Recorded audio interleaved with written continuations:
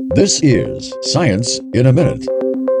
NASA marked yet another milestone when it reported that their Parker Solar Probe dipped into the Sun's corona or upper atmosphere on April 28th. They say it was the first time in history that any spacecraft was able to, as they put it, touch the Sun. As the probe flew through the Sun's corona, NASA reports that it sampled solar particles and magnetic fields. According to the Harvard-Smithsonian Center for Astrophysics, Parker entered the corona 3 times on that day and at one point did so for up to 5 hours. NASA, via press release, says during the April flybys, the probe got as close as 15 solar radii, which is around 10.4 million kilometers, to the Sun's surface. The space agency has and will conduct more close flybys and will eventually get as close to the surface of the Sun as 8.86 solar radii, or 6.1 million kilometers. I'm VOA's Rick Pantaleo.